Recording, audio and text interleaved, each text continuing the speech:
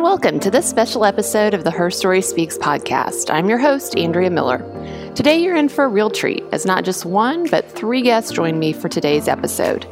Three phenomenal women, Marcy Walker, Osheta Moore, and Kara Meredith, all sit down with me for a real and honest discussion about the importance of building bridges and having the hard conversations in today's world.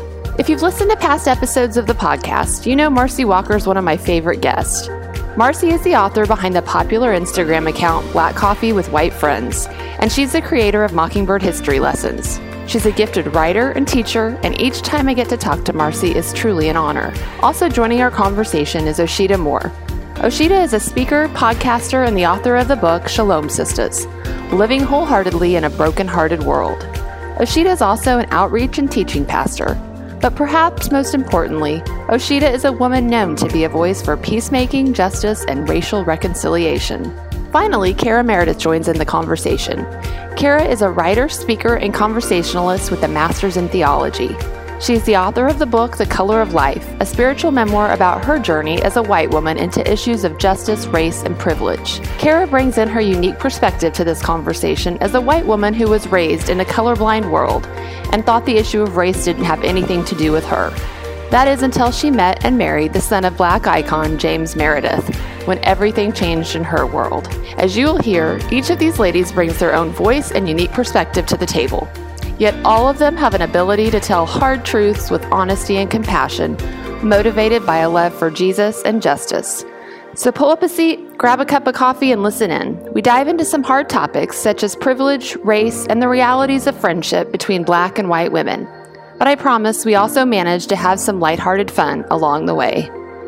Well, ladies, welcome to the Her Story Speaks podcast. We will get started. I just wanted to say today is a different podcast because we have three women here, three women that are writers, speakers, bloggers, podcasters themselves, and all have a passion for justice and peacemaking. And we're going to dive in and just have a good conversation today. So welcome, ladies. Hi. Hey, thanks for having us. That's right. So we'll start. We have Marcy, Kara, and Osheta, and I'm just going to go around. Marcy, you have been on the podcast now, I think, 3 times. So I'm so grateful for your voice and wisdom, and you had the idea of having a couple more ladies in the conversation. So can you just give us a brief intro? My listeners know you, Marcy, but just where you're at in your day-to-day. I know you're getting ready for a move, what you do, all that. Yep. So I'm Marcy of Black Coffee with White Friends and Mockingbird History Lessons. And you and I have just had a really lovely friendship blooming. And I'm so excited that you were open to this because one of the very best conversations that I had ever was with Osheta and Kara. And it's because when I walked away from that conversation, and we talk about hard things, but to walk away from it and to feel heard, validated, supported, and to also feel that I had people to support and validate was a first. And because usually I walk away from conversations and I feel that I've supported and validated, and maybe it hasn't been reciprocal.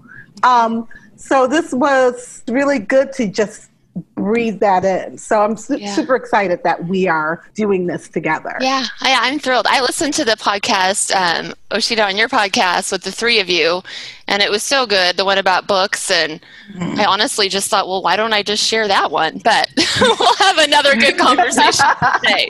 We will talk about books at the end, but that was a great conversation as well. So, Kara, can you just tell us a little bit about yourself? There's a lot, both Kara and Osheta, you guys could share. We need to have separate podcasts with each of you because there's lots behind your stories and life. So this is just give us a really brief overview, Kara, of who you are and your day-to-day. Yeah, my name is Kara Meredith, and I live with my family in Oakland, California, so the greater San Francisco Bay Area. I have a book that came out about almost a year and a half ago called The Color of Life, which is a spiritual memoir about my journey as a white woman into issues of race.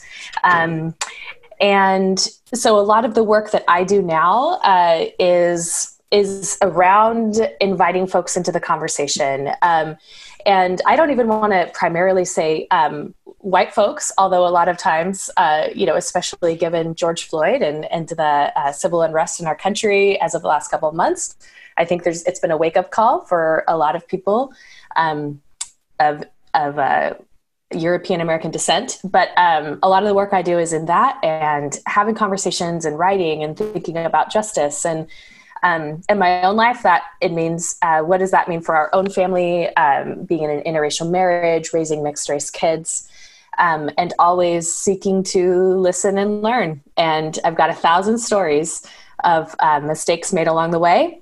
And yet there's been a whole lot of patience and grace. And I'm grateful for longstanding friendships and just continuing to go on. Yeah, and I started reading your book also, Kara, this week, and I'm only like halfway through, but we obviously will link that up, and we're going to do a giveaway in that, but highly recommend it. And you have a pretty amazing story, but such an example, like you said, especially to me as a white woman, making mistakes and learning and grace along the journey. Oshita, can you give yourself a quick intro? And this is hard because, Sure. Again, there's so much behind you guys. It's more than a quick intro. Yeah. Hi, I'm Oshita. I live in St. Paul, Minnesota. I am pastor at 2 churches right now, which is wild. I'm a teaching and outreach pastor at Woodland Hills, which is like a larger Anabaptist-y congregation here in the Twin Cities. And then my husband is the lead pastor of a sweet, intimate church called Roots Covenant, small church, I think we're like 40 people.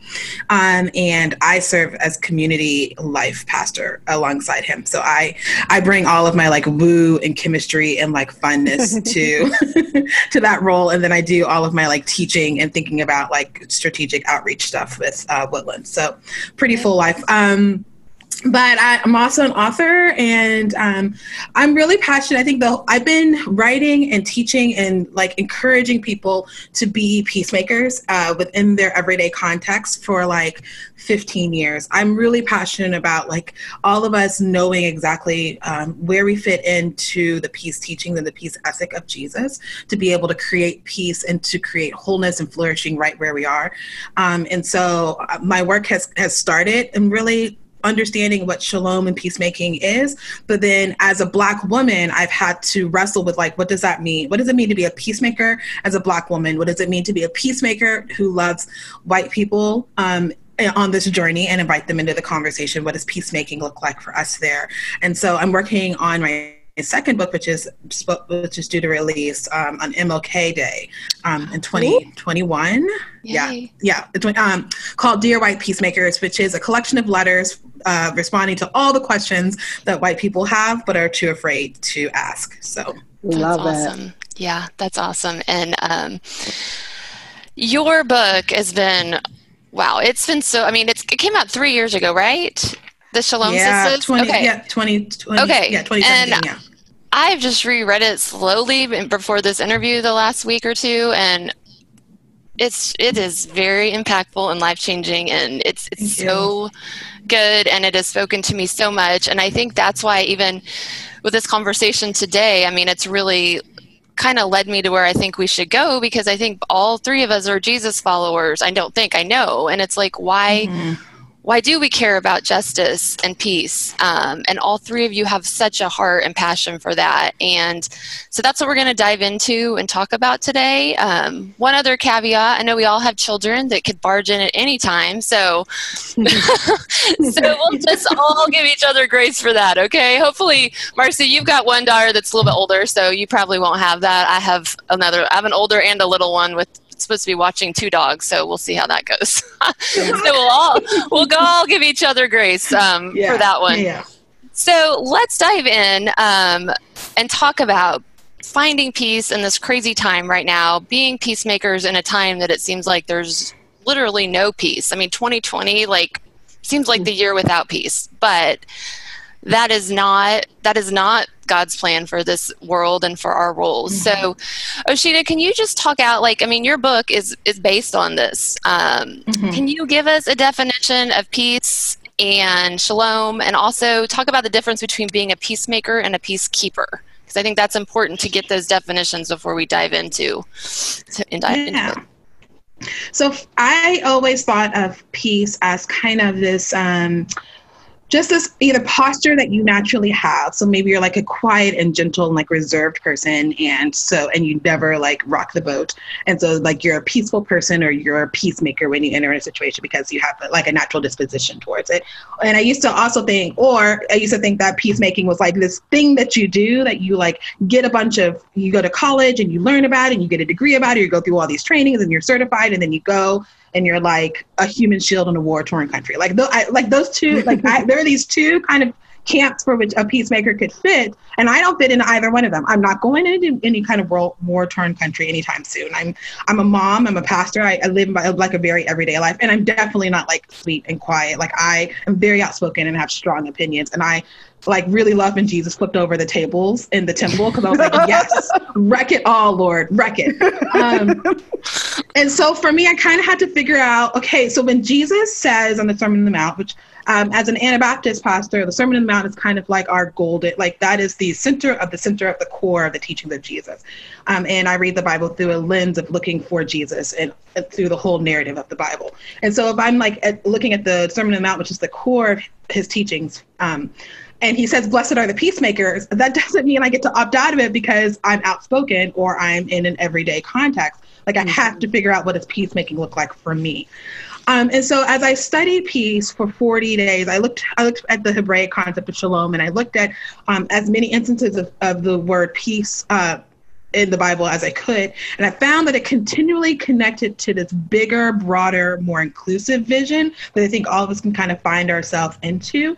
And it's this idea of God's dream for the world as it should be, nothing broken, nothing missing, everything made whole. So if we think back to the Garden of Eden, and God was continually saying, it is good, it is good, it is good.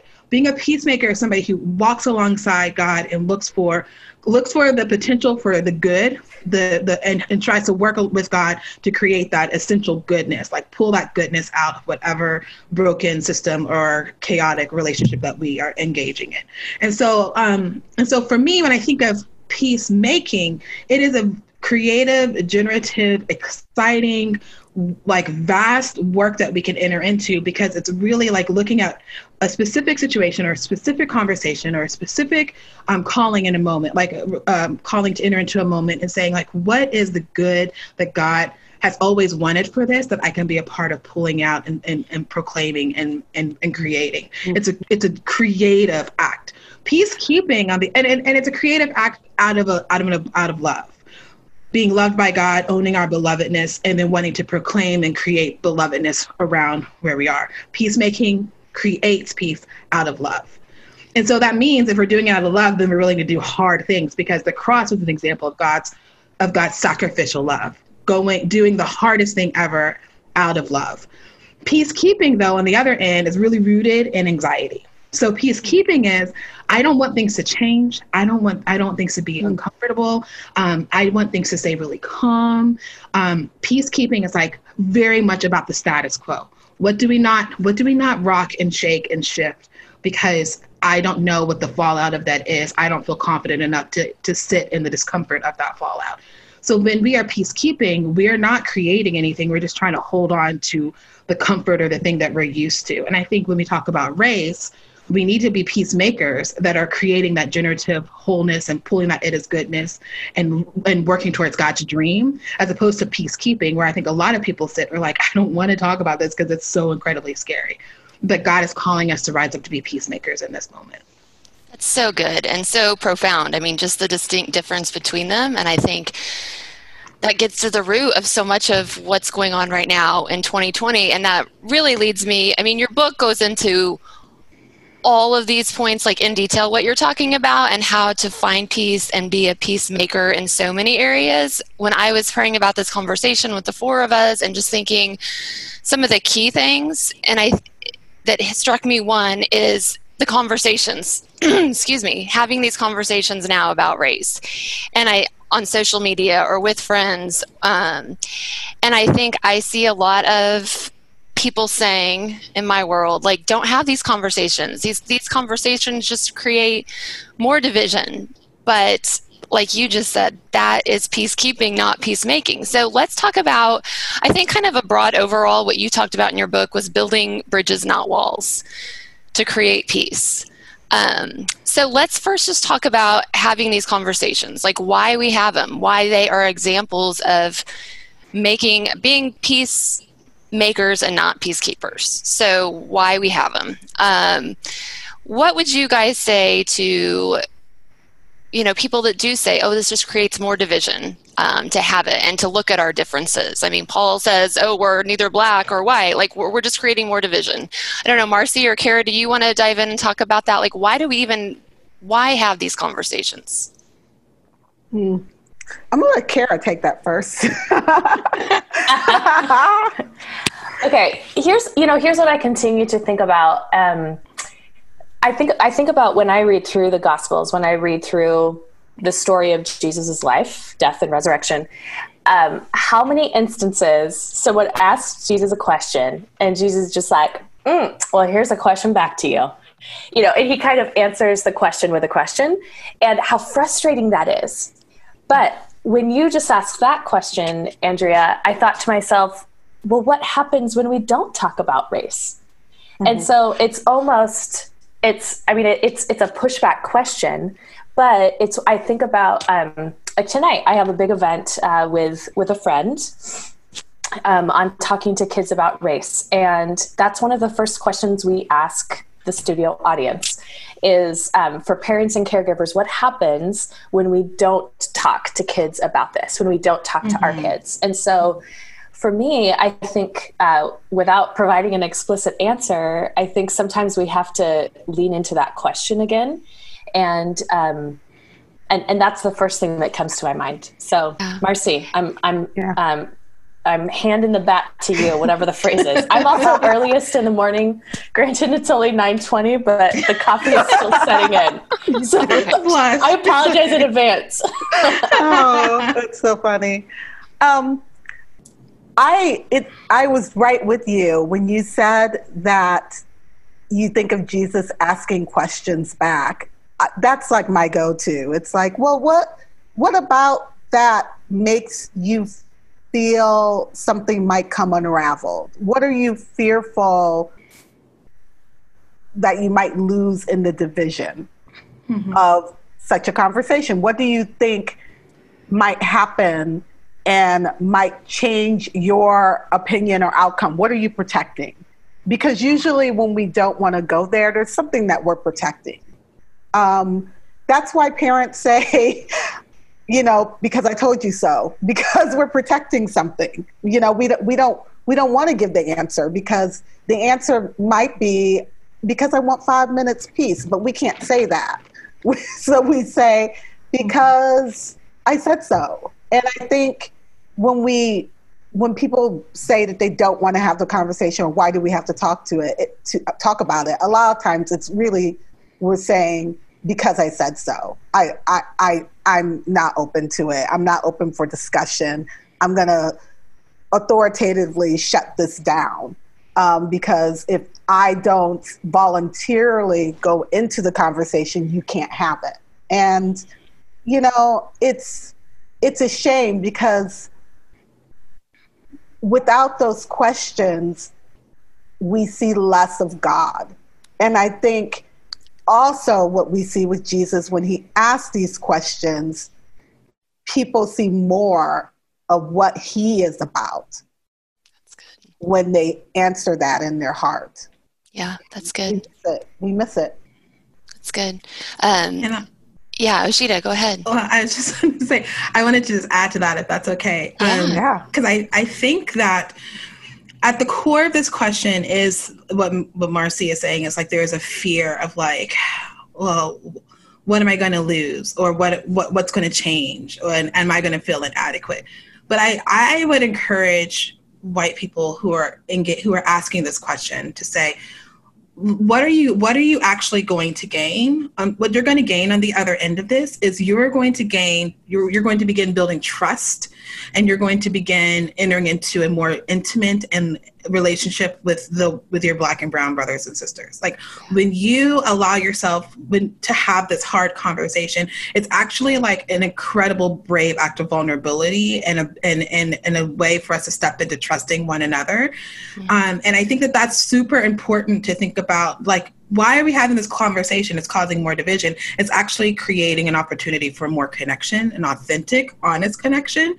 And when we talk about race, like when I think about like, what is racism? What is white supremacy? Like, what is all of this? Like at the core of it, it is a deep and profound brokenness in relationship. Mm-hmm. And so in order to mend that bond, in order to like work towards reconciliation, you have to begin building trust with each other. And the only way you can do that is if you talk about the hard thing. And at the core, like the hardest thing is race, the social construct of race, the effects of racism in our country, and the reality of white supremacy. And if we can't create a space where we can use those words and they're not words of attack, but words of invitation, if we can't do that, then we're not doing any sort of real racial reconciliation.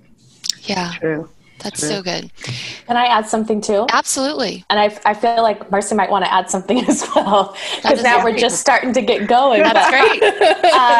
I think then, based on, just bouncing off of Oshita, I think that there is a real fear. And I'm going to speak as a white person, but there's a fear of discomfort because we, and I say that maybe that's humans as a whole, but maybe right now it's white folks.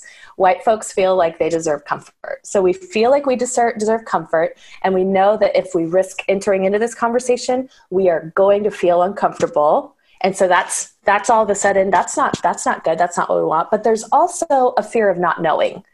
And the fear of not knowing and of getting it wrong oftentimes prevents us from even entering into the conversation at all. So then, if we look at that through a Jesus lens, well, like, what does it mean to have a little bit of humility and to say, I don't know. And I'm going to enter into this with open hands, and I'm going to listen and learn. And whether it's talking to kids, whether it's pursuing a friendship, whether it's learning something for the first time, whether it's uncovering white supremacy and racism in the church, or in our schools or wherever else, what does it mean to say, okay, I really don't know this and I need to know. It's been my privilege not to know. And so I'm going to enter into this, even if it makes me feel uncomfortable, even if I don't know and or I get it wrong. Yeah, no, you're exactly right. You hit the nail on the head, Kara, because that's what I wrote down too in my notes. Like, why do I not do it? Why have I not done it in the past? Because I'm only really the last year kind of realizing this is important. Because like you, Kara, I was raised, we didn't talk about it, and it's like, I have the privilege of, you all are in interracial marriages. I'm married to a white person. I have lily white daughters. Like, I could stay in my own little white world, and it's uncomfortable to get out of that. But I feel like as Jesus followers, we have to, and right. Raising our kids to follow Jesus and making this world, like we have to. And yes, it can cause, I think that goes back to Oshita, your definition of what's peace. I mean, we can think, it disrupts the peace, but no, it's just disrupting our comfort zone that we think as white people that we deserve. Yeah. And so Marcy, what do you want to say with that? Yeah. A lot. Y'all, can I just say that? No, yes. But it's not only the fear I feel with white people. It's not only the fear of what you might discover about yourself. There's a real fear of you might discover that your church is racially segregated. Yeah. You might discover that the community that you live in is purposely all white. You might discover that you have bought into a system that you didn't even know you were selecting. And that's really uncomfortable. And, it's just this really cute little funny story. This was years ago, I picked up my daughter from school and I carpooled over to another school to pick up two other kids. They were in middle school, so you know what that's all about. So it's like 7th grade. And they're in the back seat. My daughter's next to me in the front seat, and they're in the back seat. And I am blown away by the foliage as we're driving of the live oaks. And I am just going, oh, it's so beautiful. Oh, y'all, it's so beautiful. Look at the color. And they are looking at me like, woman, what are you talking about? And so finally my daughter goes, Mom, take your sunglasses off. And I took off my sunglasses, and y'all, it was just dead leaves all around. It was, because live oaks really don't change colors. It was just brown leaves. And I think what it was, and I was so upset in that moment that I have been duped. I had seen a world that they were not seeing. I was seeing this beautiful world that they were not experiencing. And the thing that most upset me is that I couldn't continue in the world that was created by my sunglasses, by my, I didn't want to be in the reality that there's no foliage. We're not in Vermont. We're in Texas. It's like hot as heck outside. There, the leaves are dying. Yeah. I didn't wanted to be in the world where everything was rose and gold and ambers. But, the reality of it was quite different. And I think, it does feel good to be in our rosy worlds where no, my community is just a bunch of hardworking people who worked hard for these homes. There's so many white people in my world. How did it come to be that way? And how did I not notice? And where does that link back to? And that's hard. And I think, when you're saying that, I'm like, that's what 2020 is doing to us. It's like disrupting all these things that we thought to be, especially as a white person, like the truths of history coming out and the monuments. And now we're not safe from COVID. Like it's all coming down and like being exposed for really maybe what this country is. And that's hard, but it also gives us a chance to build new and build these bridges. One of the things I want to talk about with that same, and you address a little bit, Osheta, in your book, is white women. You hear a lot of white women say like, well, it's just not my place, or to have these conversations. Like, I shouldn't be the one talking about it. Like, it's not my territory. But what do you say back to that, Osheta, to white women that just are like, no, not my territory, not my space? Well, I think that is a version of imposter syndrome, or like a weird inadequacy or not enoughness that, like, I think most of us kind of have some sense of like, I'm not enough, I don't know enough, I don't bring enough, I am not smart enough, or whatever. Like we kind of have this like baseline low hum in the background. And I think it's exacerbated in times and spaces like when we're asked to engage with something like race, because the stakes feel so high and they're so for white women, outside of your experience. And so the first thing I would say is that like the same sort of like self-talk that you tell yourself to kind of get, if you do some sort of like affirmation to get past that like sense of like, I'm not enough, I don't have anything to offer. Like, you have to do that self-talk for yourself, because you do have something to offer. You do have something to say, and you are needed in this conversation. For this very reason, I am a Black woman, and I'm married to a white man, and I've been in predominantly white spaces. I have been mentored by white people. Like I'm very, very comfortable talking about race in predominantly white spaces to white people. But there are things that I will say that a white person may like be intrigued by and may say like, oh, that's an interesting thought, I've never thought about it. But it doesn't have the same gravitas. It doesn't make them want to change their life or their experience, because there's like this, what I've learned is there's this kind of like this objection in the back of their mind. Well, of course it matters to her because she's Black. Like she just wants everything to change to make it easier for her. When a white person steps in and says something very similar, that objection isn't there. And I think that there is an opportunity for white people to leverage their voices and leverage their experiences in these conversations so that we can actually make the change that we're talking about making. So I can only communicate so far and so much. And even though I have spent so much of my life, my work, sitting with white people and growing in empathy and really trying to understand where they're coming from, at the end of the day, I am still a Black woman, and they're always going to hear it coming from a Black woman. So this is why like leaders like Kara, who are stepping in and saying like, I am willing to use my voice and my experience and talk about racism and talk about the hard things and reaffirm the things that my white or my Black brothers and sisters are saying, and actually like pointing the white people that are listening to me like, yeah, you hear what I'm saying? You agree? Now let's like both learn from Black leaders. Like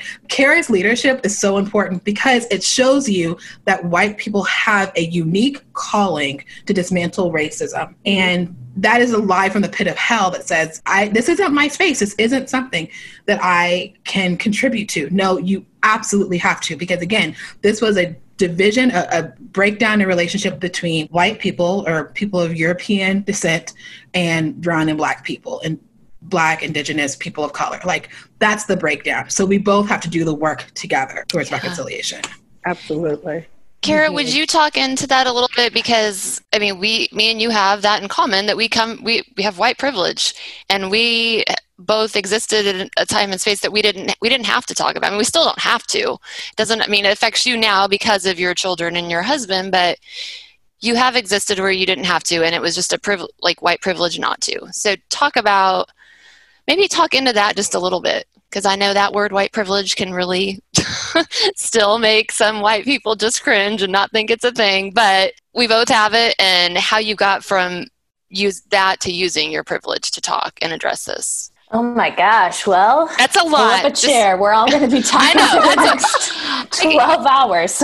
I know. So maybe condense it how you think. Like, that's a lot there, but I do think it needs to be hit on, because I think as white women, it is a privilege just not to talk about it. Absolutely. I think the greatest privilege of all is choice.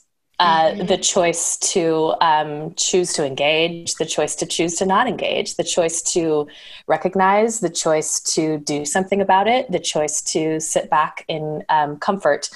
I think one of the things that I say this, I'm a learner. And I think all of us have to be learners, no matter who we are, but especially for those of us who identify as white.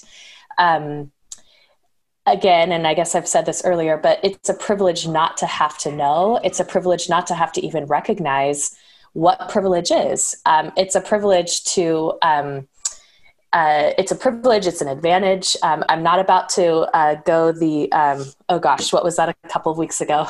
Blessing. Yeah. White blessings. Let's not call it that.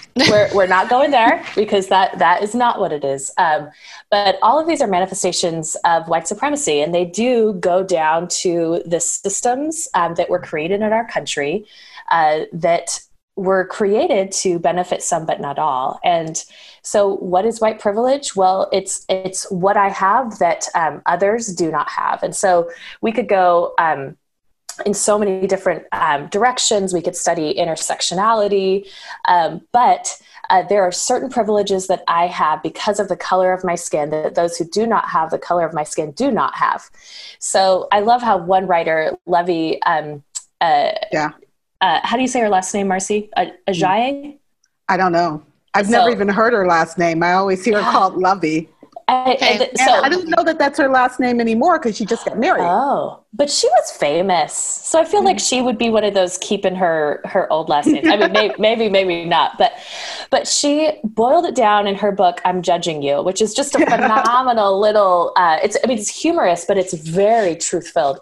And she said the basic definition of privilege is that it's not about you. And so that is something that I cling to.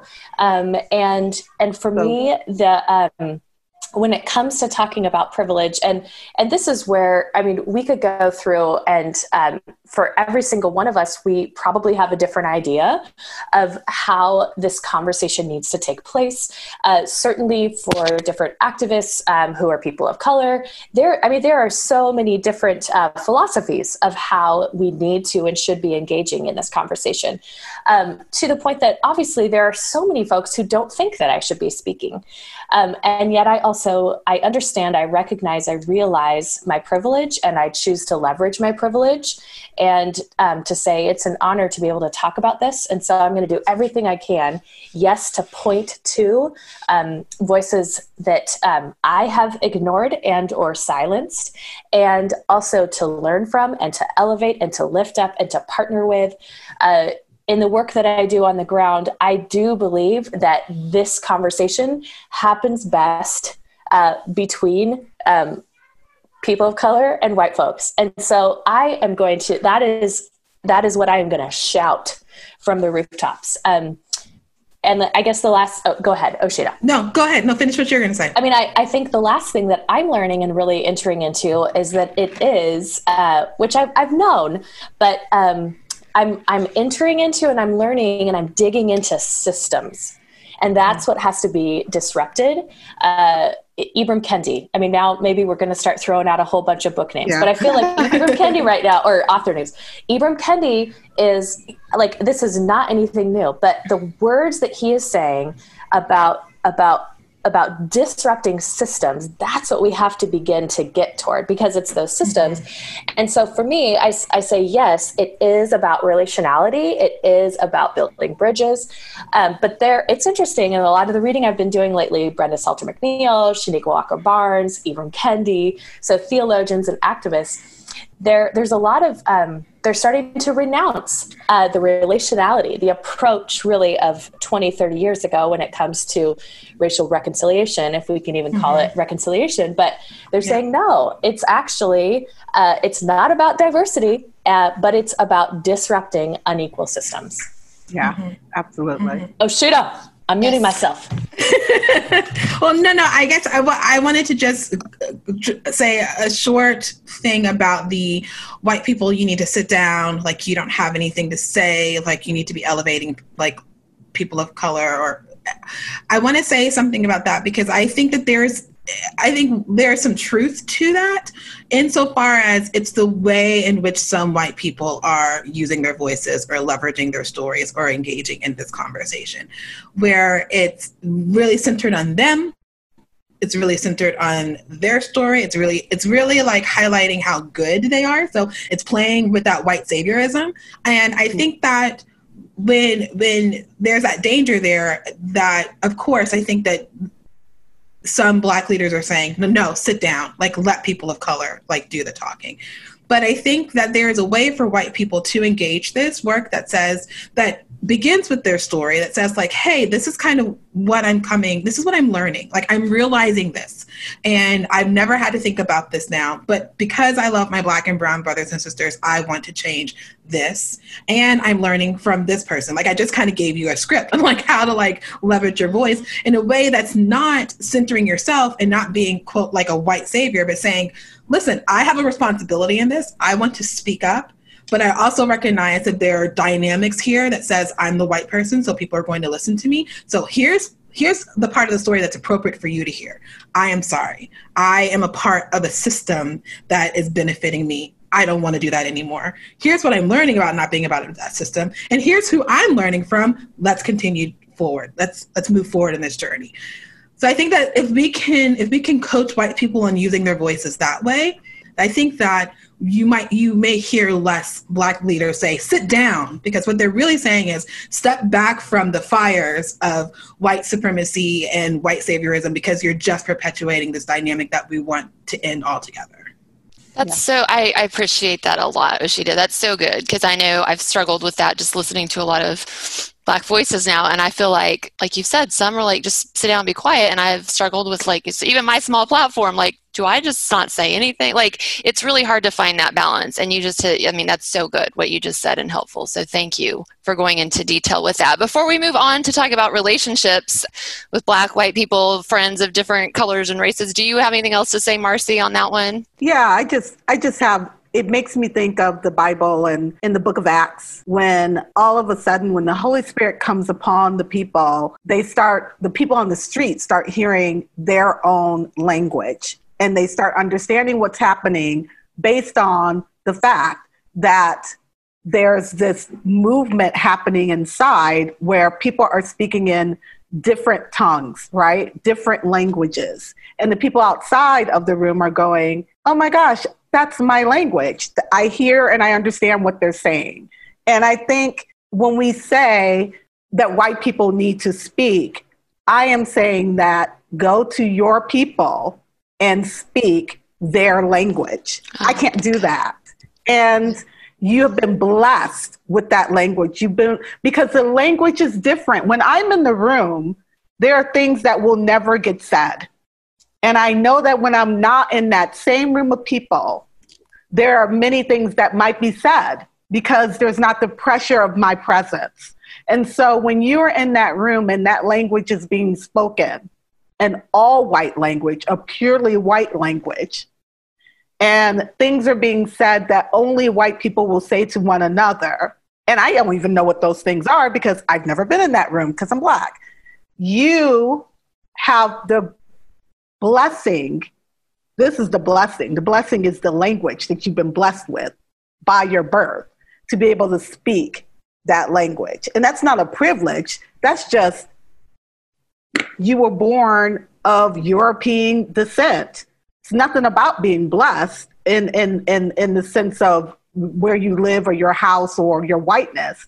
It's just the fact that we each carry within our DNA language and all sorts of things. And we need to be willing to lean into that. When I write and when Oshita writes, we're not just thinking about a white audience. We're also thinking about our brothers and sisters of color that we have to uphold, right? Because that is our blessing. That's our heritage. So you're blessed with your heritage and you can speak to your heritage. So when I get DMs, what do I say to my mother-in-law? I don't know your mother-in-law. I don't know her, but you do. And you know what needs to be said. And you have to have the courage to speak it. You have to have the courage to speak that language. I can't speak it for you. Yeah. You know the truth, carry it back to the people. Good. Can I just say one thing? Yes, keep talking. I just want to say one thing to that question, because Marcy said something that is so true. I as a Black leader, and I'm sure Marcy has, and many other Black leaders, we get this question all the time.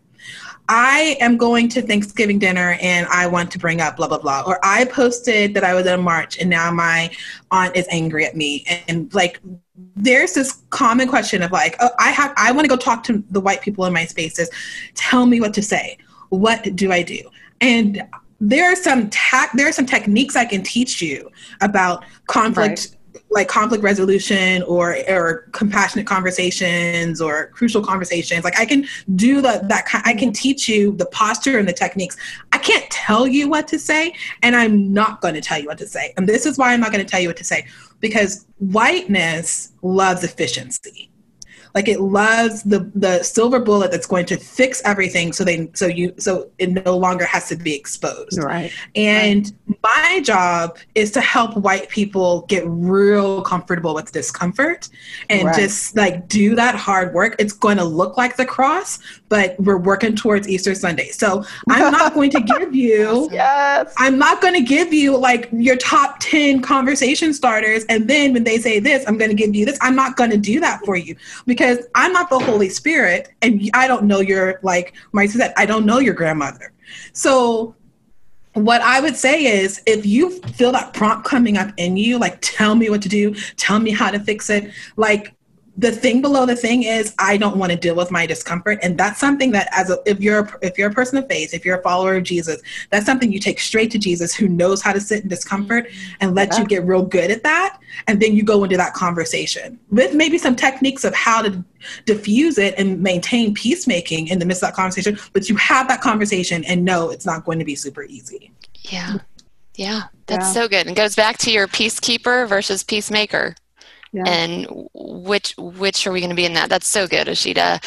You ladies are so wise. So I want to talk about, let's dive into, with these conversations, having these hard conversations, comes the importance of also our relationships. So we were just talking about white people's relationships with their own white friends and white spaces. But we also hear a lot about, I think it was a podcast I listened to between Kira and Oshita, but just about the importance of having relationships outside of our own race. So let's talk a little bit about that. The importance of it, the challenges of it. How do you do it in COVID? How do you do it without seeming forced? I mean, I guess I personally do, and I know a lot of my white friends, having been in a white world for way too long, not trying to go out of my own until the last year or two, going to a multiracial church. Like, I've had all white friends, and I know that's not good, and it's important that we have friends of different races, religions, cultures. So let's talk about that. And who wants to start with that? The why thoughts with that? I want to start with that. Okay, Marcy. I just heard the stat that I think it's 95%. Is it 95? It might be 75, but I think it's 95% of white people have never had a friendship with a person of color. Like a significant friendship with a person of color. I'm not talking about you have a coworker who works in the same department. Right. Significant relationship with a person of color. And it's interesting because I know that's true. I know that's true. If I did that number within the white people that I know in my circle, that would be true. I can see that. I started having conversations with white people, but the terms were that you had to come to my home because I knew that most white people had never been in the home of a Black woman. They have had Black people come to them and come into their space. And I needed them to be a little off-centered at coming into my space. Just a little, to feel just a little bit of, I don't know what to expect kind of thing.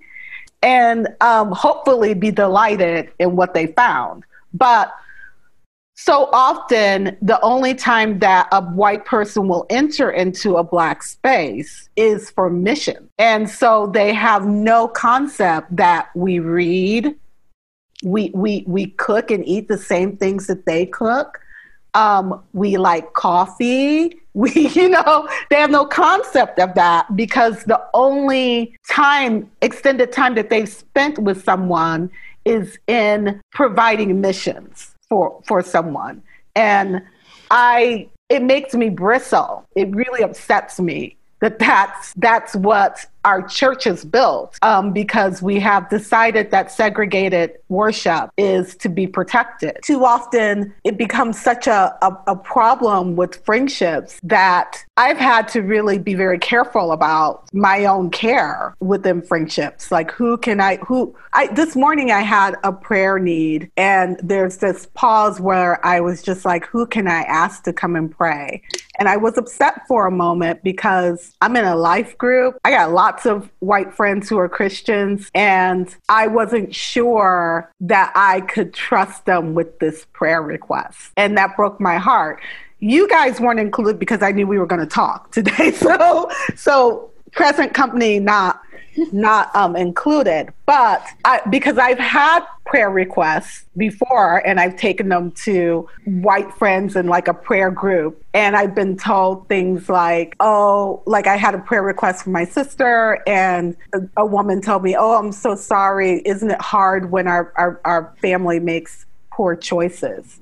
And it was very strange because there was nothing about a choice in this because of systems. This was a woman who was left with a choice that had long ago been made for her, long ago.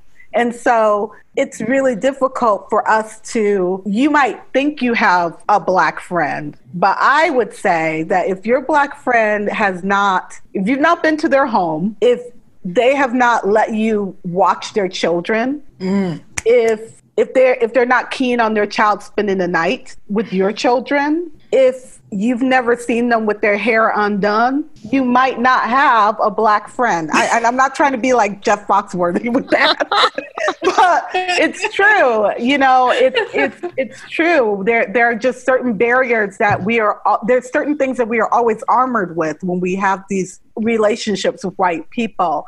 And I was just listening to a podcast yesterday, it's On Being, it's so good, where Krista Tippett, and you remind me a lot of Krista Tippett, Andrea, but Krista Tippett interviewed Robin DiAngelo and Resme, I can't think of his last name, but she interviewed these two powerful people who are teaching about racial reconciliation and racial trauma. And Robin wrote White Fragility. And Robin said, and I think it's something that every white person can aim for, that she no longer tries to make herself like a safe space for people. She knows that she's not a safe place for people of color.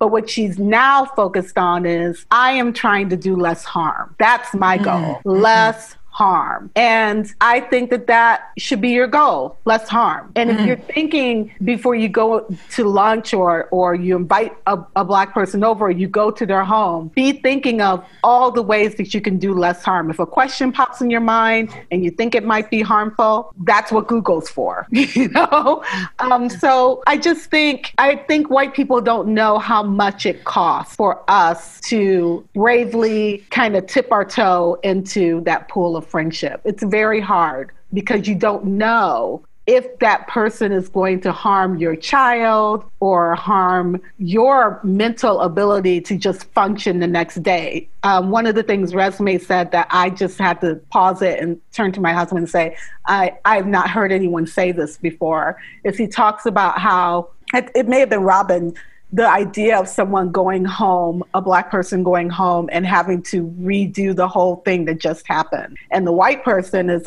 on about their business.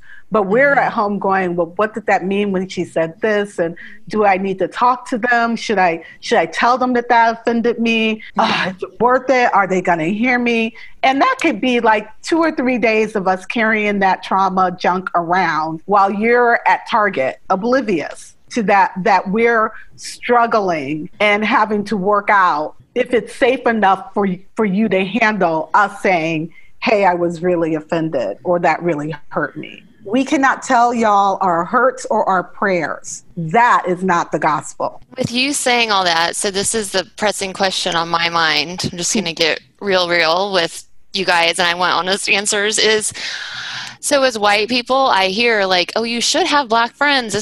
But I really wonder, Marcy and Oshita, do you want white friends? Do you guys even, like, if it's a lot of, like you just said, it's a lot of work, a lot of risk, should we be trying as white people? Like, I want white friends. I want the Lorelai Gilmores in my life. I want Hobbit. I want Legolas. I want all the things in my life. I want to see the beauty of Jesus, of God, of the divine, every single living testament to his marvelous Imago Dei. Okay, so we're worth it, even because even with you saying before, I'm like, gosh, that sounds exhausting. I don't think I'd want a white friend if I was a Black person. Friendship, even when it's color to color, is exhausting. Yes, you're right. You're right. Women to women, it can be hard. Oshita, what are your thoughts on that? I want friendship. I don't want to be somebody's project. Yes. And so I think that's where the dynamic, it gets really funky, is when something happens. Like, I have a white friend right now who is just coming awake, and she and I haven't talked for very long. We haven't talked in a long time is what I mean. Like, we were really, really good friends in another season of my life. All this stuff is happening. She's now like sliding into my DMs, texting me, all the things. And I love her. Like, this was the girl who got me like hooked on pumpkin spice lattes. Like, I love this. But the dynamic in our relationship is very much teach me, tell me, show me. And I feel like all that she wants from me right now is to educate her and to like help her become like more woke. And that's a dynamic in a lot of my relationships with white people that is most exhausting, is when I don't have any space to speak into their lives about their parenting, about marriage, about who I want to be the next bachelor. Like, I can't talk about all these other things with them because they primarily just want to talk about like race or racism or the church or reconciliation or whatever. And so I think that's where it gets, that's where I'm kind of like, okay, it's a boundary. Like, I can't let you in because all you really, like, you just really want me to assuage your white guilt around this by saying, I have a Black friend who is talking to me about this stuff so that I can be like a story in their back. Like, this is my fear. Like, I'm a story in their back pocket for the next time, like, their church talks about race. They'll say, oh, but I have like this Black friend who I talked to about race. And so like, I don't have a problem anymore. Like, that's kind of the like, the pondering and thinking that Marcy's talking about that I do after an interaction with the white person. Well, what kind of harm is this doing for them in their development? Like, am I being the kind of friend to them that's actually like a good friend and we talk about all facets of our life, or are they only getting like their racial conciliation itch with me? And then I'm married to a white dude. Like, I love white people. Like, I love country music. Like, there are things that like are there are things that like I love that will thrust me into predominantly white spaces and that I can talk to mostly with my white friends. I think the thing that I would want a white person to know in engaging or in being like a good friend to Black people is that there is a tenderness and there is an awareness of kind of like racial trauma and the grieving process that we go through, and that it's really, there's a lot going on in our minds, and that one of the very best things that I have seen in my relationships with white people is their desire to not take from me but give to me. They desire to like bring a meal to me if like something racially charged happens, or if I send a text, like I'm working on this book around race and I'm like, I'm exhausted, like I cannot talk about James Byrd's death like any longer, I cannot write anymore. And they are the ones that are like praying for me, and they're ones that are sending me like massage gift cards, or they're offering to take care of me. Like the best of the best white friends I have are the ones that recognize that I am being a Black woman in a body, and that has effects and it wears me out. And they are leveraging, again, like resources and energy that they have, because they're not doing all that, mental gymnastics, to come in and say, let me take some of the pressures of life off of you a little bit, because I know it's harder being a Black woman than it is being a white. So like, even in that very like practical way of being like a friend, recognize that you're not doing that mental gymnastics. So maybe like offering ways to kind of care for the Black women in your life, that's going to build some trust, where then maybe you can get to a conversation where you can say, I think I said something in this past conversation, I think it may have caused some harm, do you want to work through it? Or, hey, if I ever do something that feels offensive or that causes harm to you, like, let me know. That builds trust between you and that Black woman, because you've honored her as an actual human being. Yeah, I agree. 100%. Andrea, by the way, you've done this for me, and Kara, you've done this for me, where things have been happening and you guys will slide into the DM and just say, hey, how you doing? It really means a lot to have those moments, to have those people who reach out and say, how are you doing? I have one really wonderful friend who is always like, she's very charged person. And her thing is, she's the person that she's like, do you need to take a walk? Because she's the one that I can walk with and I can say whatever I want. And she's like, yes, say it louder. And on top of that, because not everyone can handle that either. So yeah, I truly, Oshita, everything. Yes. Yeah. And the love of one or two white women, like Kara, like the love of the love of the few gives me energy to love the many. Like it is this weird, like spiritual, I don't know, thing that happens in me where I'm like, okay, there's hope. There's this potential here. And I think that might be helpful, because I think when we look at racism, or you look at like dismantling white supremacy, it feels like this big, huge, massive thing that we've got to put our arms around. But if we can just put our arms around the Black and brown people that God has put in our lives and love them really well, that can do a ton in rebuilding relationships and trust. Yeah, Kara, I was going to ask, say what you want to say, and then I have maybe a little more prodding with that one for you. So what are your thoughts on this one, Kara? And have you gone from a place in your life to just white friends to realizing I need to cultivate friendships outside of my race? Or, talk into that a little bit, because I think a lot of white women also wonder, like, well, how do I do that? Or how do I not seem like I'm just too pushy? Or, you know what I mean? So talk about that in your life. I was going to give a sarcastic answer, but I won't. So. Oh, you can do both. Come on. Nope, not going to. Okay. No, one thing I've been thinking a lot about lately, and I think I wrote about this a little bit in my book, but so I was, prior to my life now, which now like all I do is like hang out with my children because the Rona. But so I'm like, am I really a writer and speaker now? Well, no. I am a homeschooling mother, which is wonderful for the studio audience members who do joyfully love to homeschool their children. Maybe that was the sarcasm. You can delete that part. But I love sarcasm, so go for it, Kara. Okay. But so prior to what I'm doing now, I was a high school English teacher, and then I was in ministry for almost a decade. And in all those things, especially the ministry that I worked for a ministry called Young Life, and I called myself a professional friend. Like when I would meet people, they would say, what do you do? And I for a living? And I would say, I'm a professional friend. And I bring that up because I prided myself on how good I was at being a friend. And I would say, I can make anybody be my friend. I can make any kid, teenager, be my friend. I can make any grown-up be my friend. I can find 1,000,000 connections. And one of the things that I feel like I've been learning just this last year is how I've tried to control friendships. And so in answer to your question, yes, I grew up in a predominantly white space. Yes, I've had to work toward my friendships with friends of color, women of color in particular. And yes, I'm letting go of the control that I have too often brought to the situation.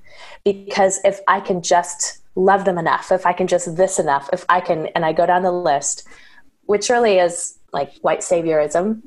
But instead of our friendship being a thing of mutuality, it's been a thing of me using. And so that is something that I just go, what does it mean for us to enter into this mutually? And what does it mean for us to have hard conversations? This goes back to so much of what we've said. My strongest friendships, both with women of color and with white women, are friendships in which we've gone through the fire. And obviously we could like sing a song from the late 90s, and we could also like throw 1,000 scripture verses. But when we go through hard things, Oshita and I have gone through hard things, and we're still here. Like, we're still talking, we're still pursuing, we're still reaching out. We haven't seen each other in a while, and granted, we probably won't, because back to point A, the Rona. But we've had hard moments, and that's been hard moments of me realizing that I'm getting it wrong, of Oshita saying of Oshita saying the hard thing to me. I said wrong things. Well, so see, look at where we are now. So, but of both of us. But I mean, and I just say that a lot of that had to do with. I mean, I think if we were to go and see, if we were to go and like have someone here, Oshita, here's an idea for like our next book together. Sure, like super. If we were to have like someone professionally analyze, I'm sure, yes, there would be 1,000 things on both sides, but a lot of it would have to do with the ideals of whiteness and the ideals of me trying to control and thinking that if I can just do these different things, then everything will be okay because we're under the umbrella of Jesus, instead of approaching friendship again as a thing of mutuality. And so, I mean, one last thing that I just think is fascinating. There was a study just a couple of years ago, year or two ago, that was about kids. And when kids are exposed to multiracial friendships when they are young, the propensity that they have to actually having then friendships of different races when they are older. And so there's a direct correlation. So for those of us who are white, who grew up in predominantly white environments, absolutely, it is almost a guarantee that if we grew up in all white spaces with all white friends, then we as grown-ups are going to have all white friendships. It is going to be that much harder. Mm-hmm. But it's not impossible. And so for me as a parent, and yes, I'm raising children of color, but what does that mean then when I am, not only for my own children, but for my friends' children, for just for all these different things, but also for the relationships that I have. So what does it mean for us to be creating good for the next generation too? It means working toward it now, and sometimes entering discomfort and all of the above. Yeah. So Oshita or Marcy? Good. No, that's so good, Kara. Very good. I love you, Kara. I love you. Oh, there's so much more we could talk about. So what we want to hit on is books, and I was also going to bring up joy, how we're finding joy right now. So do you think we could each give a short answer just on, because Oshita, in your book, that's so important and that spoke to me so much in this hard time of 2020 and really feeling like I don't even think I have any joy. So much has happened with COVID and my dad dying this year, like just so much. And I'm like, there's no joy. But your chapter really spoke to me. We have to find that. Like that's part of this. So Kara, you want to go first, and just how are you finding joy right now?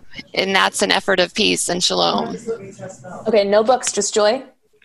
Joy right now, but books are joy. So that kind of was going to get me into it. Okay. Outside of books, I would like to do that. Ha ha. I'm challenging you. Yeah, I want to hear like what else besides books. Yeah. I'm currently staring into my backyard, but I found so much joy in the garden. And I've never been a gardener, but one of the benefits of COVID-19, of the coronavirus, I mean, I don't even know how many months it is, but my older son and I especially, but our younger son too, we have been literally digging into the earth, and we have upturned almost our entire backyard. Kids. Now I have a small human in the background who's getting a table. But it's been this beautiful process, literally of digging in, of getting it wrong, of getting it right, of plucking carrots out of the ground, of figuring out sun and soil and compost and all these different elements, of watching actual huge pumpkin plants sprout from little tiny seeds, of totally messing up with tomatoes and going, wait a minute, why do they have mildew? And yet all of this, there's been so much life in digging in, and there's been redemption. And I mean, I could go on with that, but it has been an absolute beautiful, joy-filled thing. It's like my favorite thing in the morning to go out and to say, oh my God, cucumbers really do double overnight. This is insane. Yeah, good. That's awesome. Marcy, how about you? Where are you finding your joy? You're getting ready to move. Your life's a little chaotic right now, but where are you finding your joy? Well, mine isn't as lovely as mine's a little more trashy than Kara. All right. Completely trashy. But having an 18-year-old daughter has been just so much fun, more fun than I ever would have anticipated. And while, COVID is keeping us locked together, she and I have started this thing where every afternoon around 4 or 5, we get together and watch reality TV. And we're late to the game because she was young when a lot of these things happened, but we just watched all of the Bachelorette with the one black Bachelorette. We watched the whole thing, and it gave us so much joy. So funny. And then, we're watching Say Yes to the Dress, and we're doing these, I forget, $1 million listings in LA, and just all about just vegging out to this reality TV. And it's so funny because my kid's just really funny. And her commentating on what happens on The Bachelorette is the most joy. It's so fun.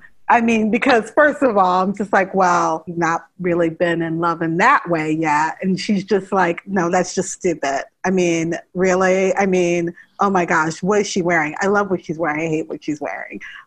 Who's doing her makeup? Clearly someone who's not black. I mean, it's just hearing her watch these people on reality TV. It's given me a lot of pats on the back. I'm yes, she's seeing the problems, but it's also it's just a deep breath of it doesn't matter. We know they're okay. That's the good thing that we're late, that we can at least say they're okay. But, it's silly, but that's what's bringing me joy. I love hearing that from you, Marcy. I do. That gives me permission to just let go of some of the world and just to know, Marcy, that you veg out to reality TV. Oh my gosh. Yeah. I am all about the trash TV. That's so good to know. Oshita, what about you? So Kara and I both what we have in common is that we've moved around a lot. And so I've lived on all four, almost, well, not the Pacific Pacific Northwest, but I've lived all over the country. And one of the things that is always hard for me, and one of the things that prevents me from fully settling into my new place is if I don't have my place or my space, the places where I go to, where I feel I just love being here. And so when I was in LA, it was the dog park. I have this dog park here that I love so much, but that's not what's giving me joy right now. What's giving me joy right now is my husband found this space called the Creator Space. And it's this hidden gem in St. Paul. It's 2 floors of all of these different rooms that are curated for specific professional creatives. So there's a pottery room, and there's a painting room, and there's there's like all these different spaces, and they have like a study that has like a legit coat of like armor. What do you call it? Like a knight in an armor, and there's candles everywhere, and I don't know, it just feels like a castle, like a study in a castle. Like all these rooms are so curated and so beautiful, and they're like specifically created so that you can enter that space and feel creative. And my husband found it and was like, I know where you're writing your book, because writing this book has been the hardest thing ever. Like not just with the content, but then COVID-19, and then we're leading in 2 churches. So figuring out like what does online church, all that's just been really hard. So I go to the creator space, and I go, and they also have like these 2 rooms. They have this meditation room I can't even describe it. There's like couches and pillows, and it's these rich golds and reds, and it's amazing. And then it's connected to this yoga room. And then there's a salt room, like a salt wall room. So you can sit and just stare at a salt. And it's all like calm music is piped through both of these rooms. So I have literally like gone there in the morning, went inside in the salt room with like my meditative podcast, and like just sit and look at the salt and like listen to my podcast, maybe fall asleep and take a little nap, then like get up and go to like the study room and work a little more, and then go and do yoga. And because like if you have a membership, which my husband gave me, like you can go and you can use any of those spaces for any time between like 8 and 8. So that is the space that's giving me joy. Nice. And because of that, like I've come home and I've like decorated my house. Like there's a few like elements of my house that like are reflective of the creator space. So that's bringing me a whole lot of joy. Like I found a place for me to just go and be like myself, alone and creative. So nice. I'll give a real quick short answer on the heels of Marcy's. I feel like I have permission to, because I've been like, I don't even know where I have joy, but I'm late in the game with Gilmore Girls and have been watching that every night with my daughters piled in my bed, that we watch an episode. And I'm like, that's so silly, but it brings me joy and it lets me escape the world. So we're only in season 2, but you know, it is what it is. So that's my guilty pleasure right now, watching Gilmore Girls. It brings me some joy.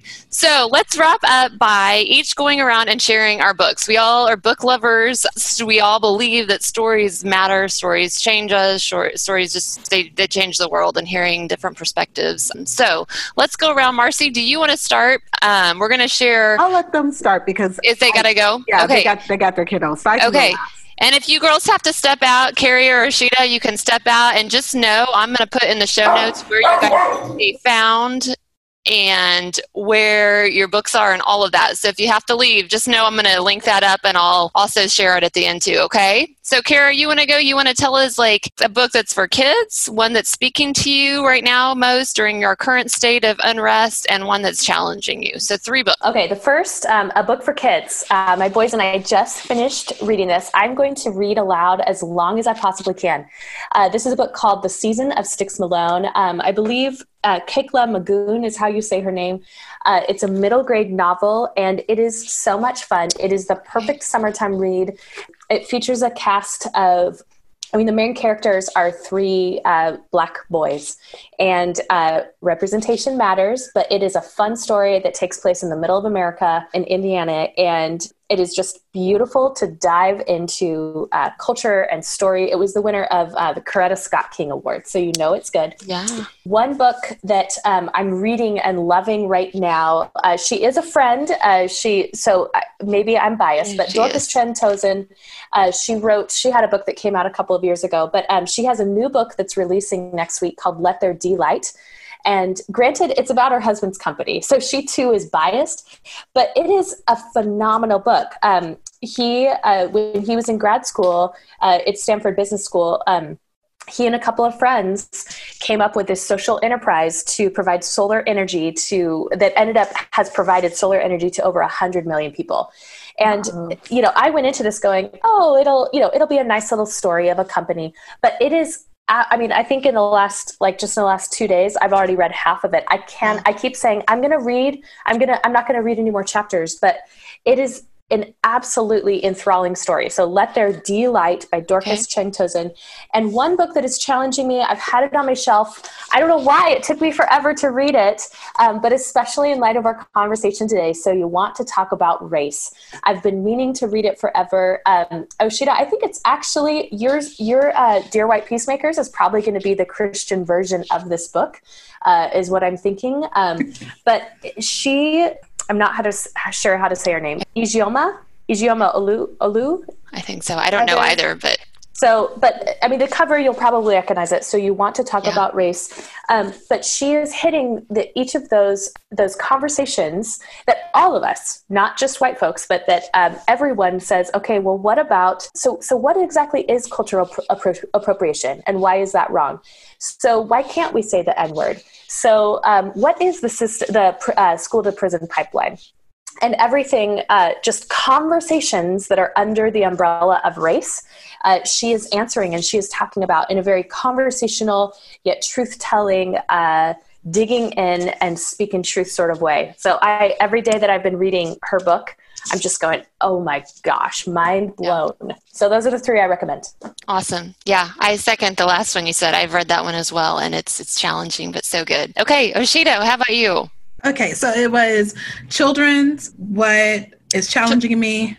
And yes. And then what's speaking to you most? Okay, so I don't know if this is a children's book, but when I bought it, it was in the children's section, and it's a journal. It's a prompt, like a journal book, a self-acceptance prompt. It's called "It's Your Weirdness That Makes You Wonderful." So my daughter, my daughter really wants an iPhone 11, and so one of the things that I said that she has to do this summer is she has to do some morning journaling and meditative work. And so I have been collecting these journals and prompt books for her, and this is my favorite so far.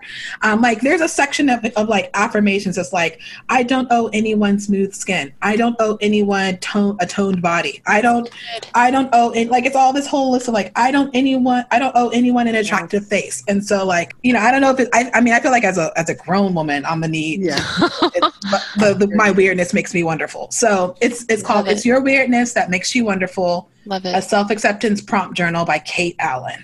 And it has this cute little, unicorn sloth on the front. A book that is challenging me right now is I'm reading Untamed by Glennon Doyle. Ooh. It's really challenging me. I have I love Glennon, and I am intrigued by Glennon. Let's say it that way. That's the diplomatic way of saying it.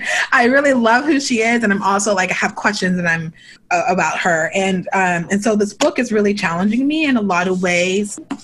Hearing her journey, hearing her story, her own road to self-acceptance, and how how she's a Christian woman with some thoughts, and I'm a Christian woman with maybe different or more thoughts than her, and kind of how can I see the good in that? It's really, really challenging me. I've always loved Glennon's writing, and I've always been interested in this specific journey that she's talking about. And so that's what's challenging me. And then what I'm reading that I'm loving, or what I'm reading right now, is Jesus and the Disinherited by Howard I just Thurman. finished it. Girl. Yesterday, I just finished it.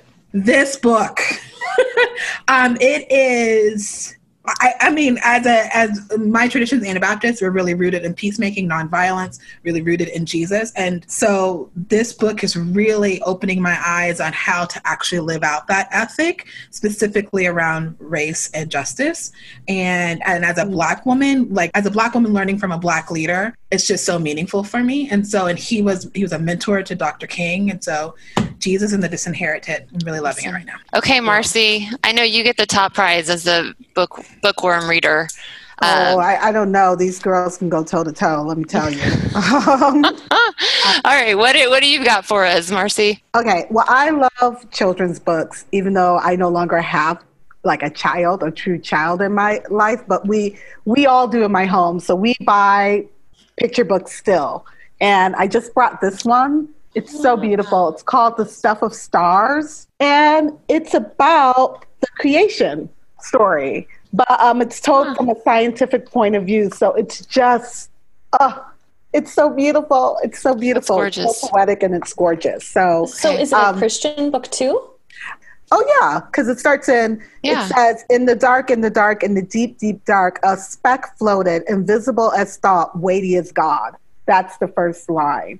And then it goes into how the speck became exploded and became planets, and how this one particular planet was perfect for butterflies and for antelope, and oh my goodness, it was perfect for you. You were born and you're perfect for this planet. And it's gorgeous. I love it so much.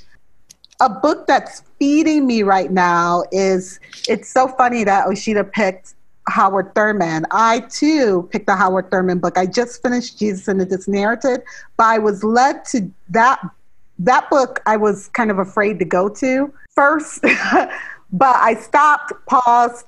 I was reading his autobiography, and I have it on my Kindle. You can't really see it, but it's called With Head and Heart, the autobiography of Howard Thurman.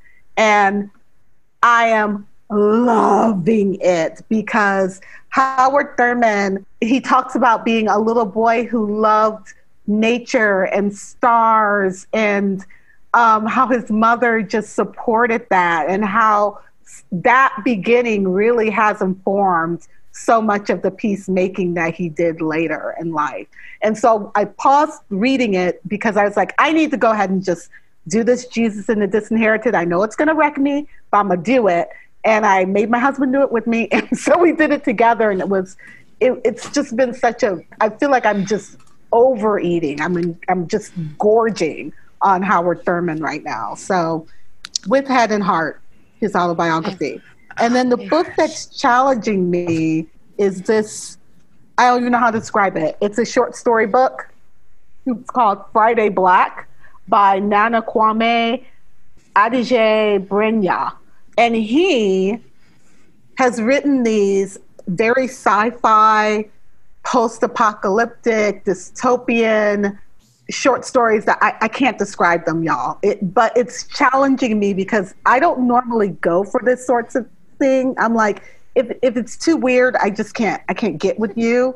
But this book is so weird, so racially forward. This man, one of the short stories he wrote it's just all about what happens when he goes to the hospital. That's all it's about. And it sounds like but as a Black man, what is the challenge of this in the short story? And he tells it in this very dystopian, very strange way of writing about this. And it's powerful. In another story, he talks about a video game to teach white people how not to react and call the police. So I made my husband read this one with me too, because he likes sci-fi, and we both are just like, what? I mean, I can't tell you enough. And if you like Roxane Gay, she is like, her quote is, read this book. Gay tells me to read it. I'm gonna read it, y'all. Okay. Yep. I don't know if I can even top that, Marcy. Like, goodness, my books are gonna seem boring. Okay, I'll be quick because I know we've gone so far over time. Both of these for kids. Fever, read with my 11-year-old. It's so good. Both of them are historical fiction. Yellow Fever, I mean, it was really, my 11-year-old loved this one because we read it actually a couple months ago, start of COVID when school let out. So just hearing like, that was so good for her, a girl growing up during Yellow Fever. And then Chains, I can't say like, oh yes, this is wonderful, because we haven't finished this one. We just started reading this one by the same author.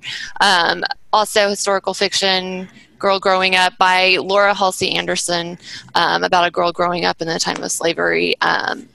Both I highly recommend for children and for adults to read with their children. Let's see, challenging, I'm going to go with Me and White Supremacy by Layla F. Said.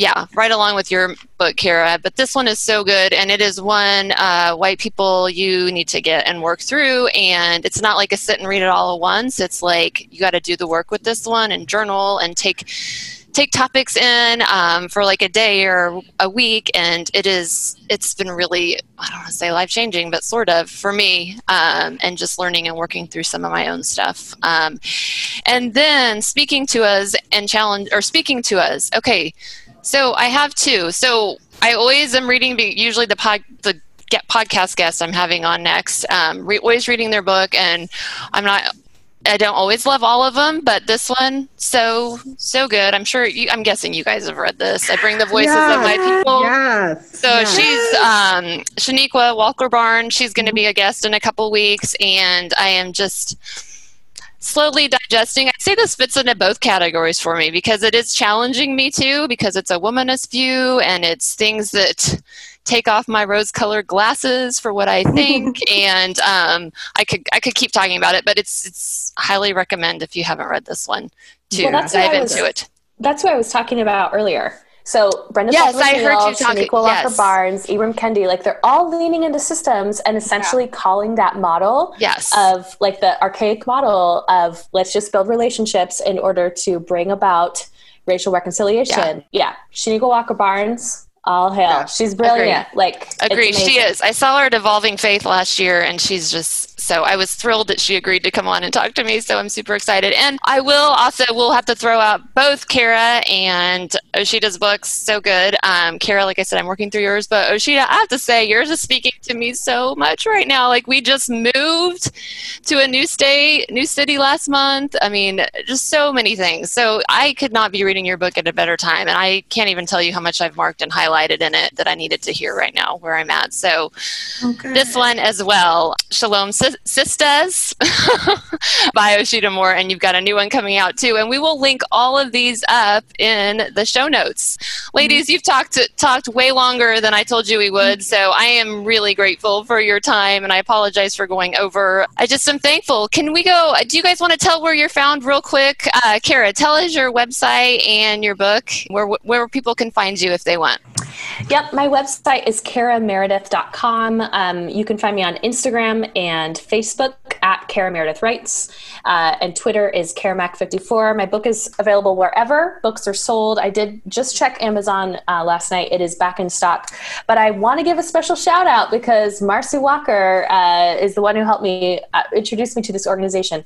I've got a bunch of books I'm still trying to sell that are currently sitting in my closet right there that were purchased for events this spring that were all canceled. So until I sell out of those books, 100% of proceeds from books sold through my website, just my website, will go to the organization, the Swan Dream Project. Yay. So if you head to my website, it is a little bit more than you might find on Amazon, but 100% of proceeds go to that organization, which is just a phenomenal organization, Swan Dream Project. Okay, we'll link that up and order from your website and not Amazon. Okay, Oshida, where can we find you? Because you have a blog and a podcast and a book, all of that. Yeah, the best place to find me right now, that I update the most, is my Instagram account. So I spend more time. I do these morning breath prayers. I've taken the week off because I've been kind of sick. But every morning at 6:30 a.m., I jump on and we do a little devotion together and do some breathing and centering. So Instagram, and it's just my name, Oshida Moore, on Instagram. And then if you want to kind of like read some of my past writings, find my podcast, you can find my podcast anywhere you listen to your favorite podcast. It's Shalom Y'all. It's the podcast. I changed the name recently. And then if you want to look at my site, it's kind of cute. I like it. It's my name, Oshida.com. Okay, awesome. And Marcy, tell us where you can be found. My listeners should know by now, but we've got new listeners. Where can you be found? Well, I can be found mostly on Instagram. I don't do Twitter or Facebook. I just can't keep up. So hard enough for me on Instagram. And so that's at Black Coffee with White Friends. If you want to take history lessons with me, that's at Mockingbird History Lessons. And that's my Patreon project where for every adult lesson, you're building a curriculum for children. Yeah. So those are the two places where you can find me. I also do have a blog, but that links on my Instagram account, Black Coffee with White Friends. And then Mockingbird History Lessons. You can do the lessons just straight there if you're not part of Instagram. And I'm working on a book. I'm working on a book, y'all, during these trying COVID times. But it's actually been giving me a lot of energy and a lot of more faith in the process. And realizing how much it all is a process. So that'll be coming out in 2021. I have no idea how it works. This is my first go around with this, but I'm looking forward to what that brings in my life. Okay, very good. All right, ladies, you guys are wonderful. And again, I appreciate this so very much. I'll let you guys finally get on with your day, but thank you guys. Thanks, Andrea. Bye. It was good to connect with you guys. Bye. It's so good to see you. Bye, ladies. Thanks for listening in on this conversation. All the links and books we mentioned can be found on this episode's show notes at herstoryspeaks.com, as well as where to connect with each of my guests. And if you aren't already a Patreon member of Mockingbird History Lessons, I encourage you to go check it out and consider supporting Marcy's work to create real and relevant history lessons for adults and children. Finally, if you like this episode or past episodes of the podcast, can you do me a favor and leave a review for it on iTunes? I don't make money on this podcast, but reviews help others more easily find it. And of course, I love to hear from listeners how the stories shared on this platform are impacting hearts and minds towards seeking Jesus and justice in this world.